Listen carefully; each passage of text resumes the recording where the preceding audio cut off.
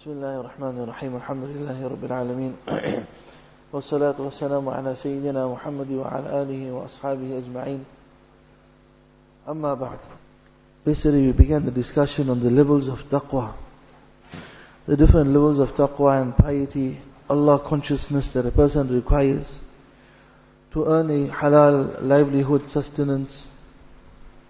The first category we explained yesterday was that to abandon and to give up those avenues which the ulama, the muftiyan have regarded as haram. Person uses those avenues, those means which are haram, forbidden, then this will result in the person becoming an open sinner, a fasiq. And his testimony in the Shari'i court also will not be acceptable. The second level of taqwa is that of the sulaha and the pious. So the sulaha and pious are those people who abstain from doubtful things. Little bit doubt in there, then they leave it out. And there's also a possibility that these things might be makruh, they might be haram also. So they totally abandon it. Usually we hear the term makruh, makruh tahrimi, makruh tanzihi. Makruh basically means something that is disliked. Something that is disliked. And commonly we take it to be very light. Disliked, so it's not so serious. We say, is that haram? It's only makruh.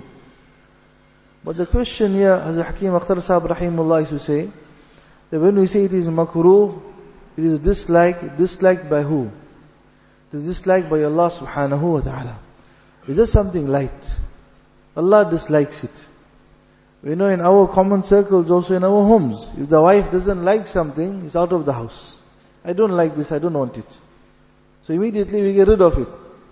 We tell the children also, I don't like this. Then they know this is a warning.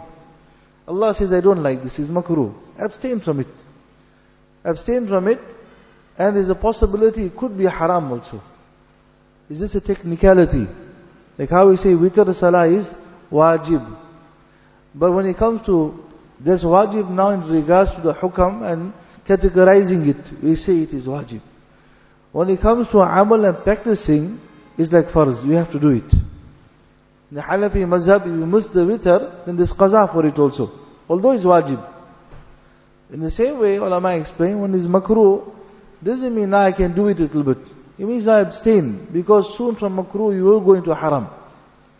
If you regard it to be light, then yes, if you have to, then we can do it as a last resort. But not to go into something which is makruh.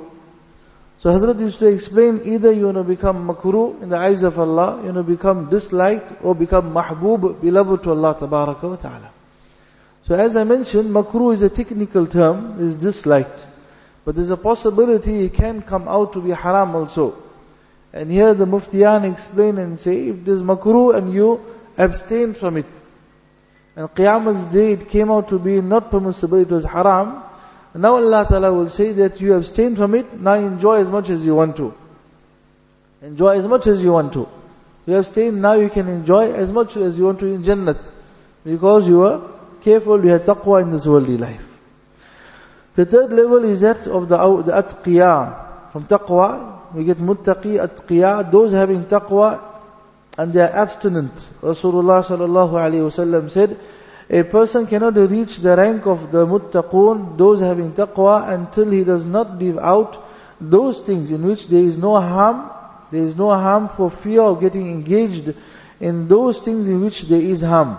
Rasulullah sallallahu alayhi wasallam said, a person cannot reach the rank of the muttaqun until he does not leave out those things in which there is no harm, for fear of getting engaged in those things in which there is harm. By him abstaining, there is no harm to him, but he's leaving it out in the love of Allah. One is in the fear of Allah. It's one level of taqwa. Another level of taqwa, I'm leaving it out in the muhabbat and love of Allah tabaraka wa ta'ala. Ya Allah, muhabbat for you, I'm leaving it out. I don't have to do it.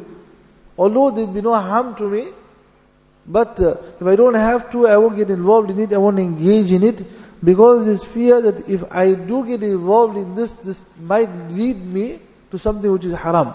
My nafs will get used to it. For example, we find commonly also When it comes to exotic things, delicacies, that now the dunya has become such that at one time we only had local products.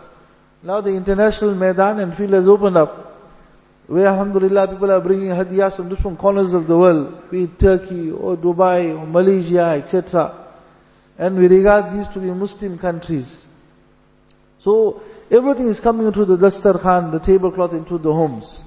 And we are consuming, but how halal, how haram, sometimes we just take. Unfortunately also we see a kosher sticker, and we think now kosher is even more halal than halal also. Unfortunately you find the common Muslims saying that Jews are very strict. If this is kosher or is virgin, then definitely is halal. But our own halal bodies we don't trust.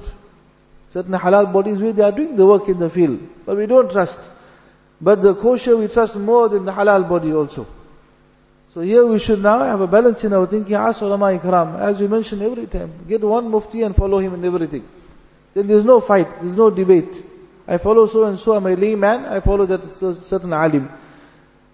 And also when it comes to this discussion, it's not our discussion right now, but when it comes to the certain avenues of discussion amongst the ulama, then yes, the alim will have the right to call out the other alim. Not the layman to call out the alim. That he's an open sinner or he's like this, and how can he qualify this as halal?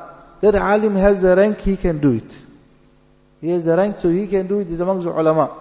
For a layman to say that doctor now is so and so, or that attorney or lawyer is so and so, you don't even understand the jargon also. So when it comes to ulama, amongst them, yes, they will debate it out. I follow one alim, quietly I do my work. I do my work, and they say to be very careful. When you're sitting in a gathering also, discussing ulama ikram, don't become a means of other people making ghibat of that alim. That's our discussion, but since it came. If I take to a certain alim, I don't have to force that alim down other people's throats. Now I want to open up the topic, but you should listen to him. That person doesn't agree with him. Now you're becoming a means that person making ghibat of that alim, you the sinner. Quietly I do my work. If somebody is prepared to listen to me, then I can explain to him. But khair, when it comes to this, now we have different things coming into dastarkhan. Now, person gets so used to these exotic type of chocolates and foods, etc., but he abstains from it. Although there is no harm in it, he abstains now. Possibly other things might come, he won't even question it. We get so used to it now, what else is there in the market? And it is happening right now. With certain avenues, we tasted this, we over this, let's try something else and something else. And then the nafs becomes, what they say, becomes overfed, becomes fattened, and then you can't stop the nafs. Hazrat Umar radiallahu ta'ala anhu used to say, we used to leave out 9/10 of halal. Hazrat Umar bin Khattab radiallahu anhu says, we used to leave out 9/10 of halal due to fear of falling into haram. Subhanallah. 9/10 of halal we should leave out. The nafs should not get too used to consuming too much. Then it will have this craving for haram. It will happen. Therefore we have to sometimes cut it out. When it comes to the family and children, we say not this week. We say maybe following week. Because we get so used to now feeding the nafs. Then it will go into avenues which Allah subhanahu wa ta'ala have made impermissible. So for us to remember this, Hazrat Umar radiallahu ta'ala anhu says, we used to leave out 9/10 of halal due to fear of falling into haram. Allah ta'ala give us understanding. Subhanakallahumma bihamdik.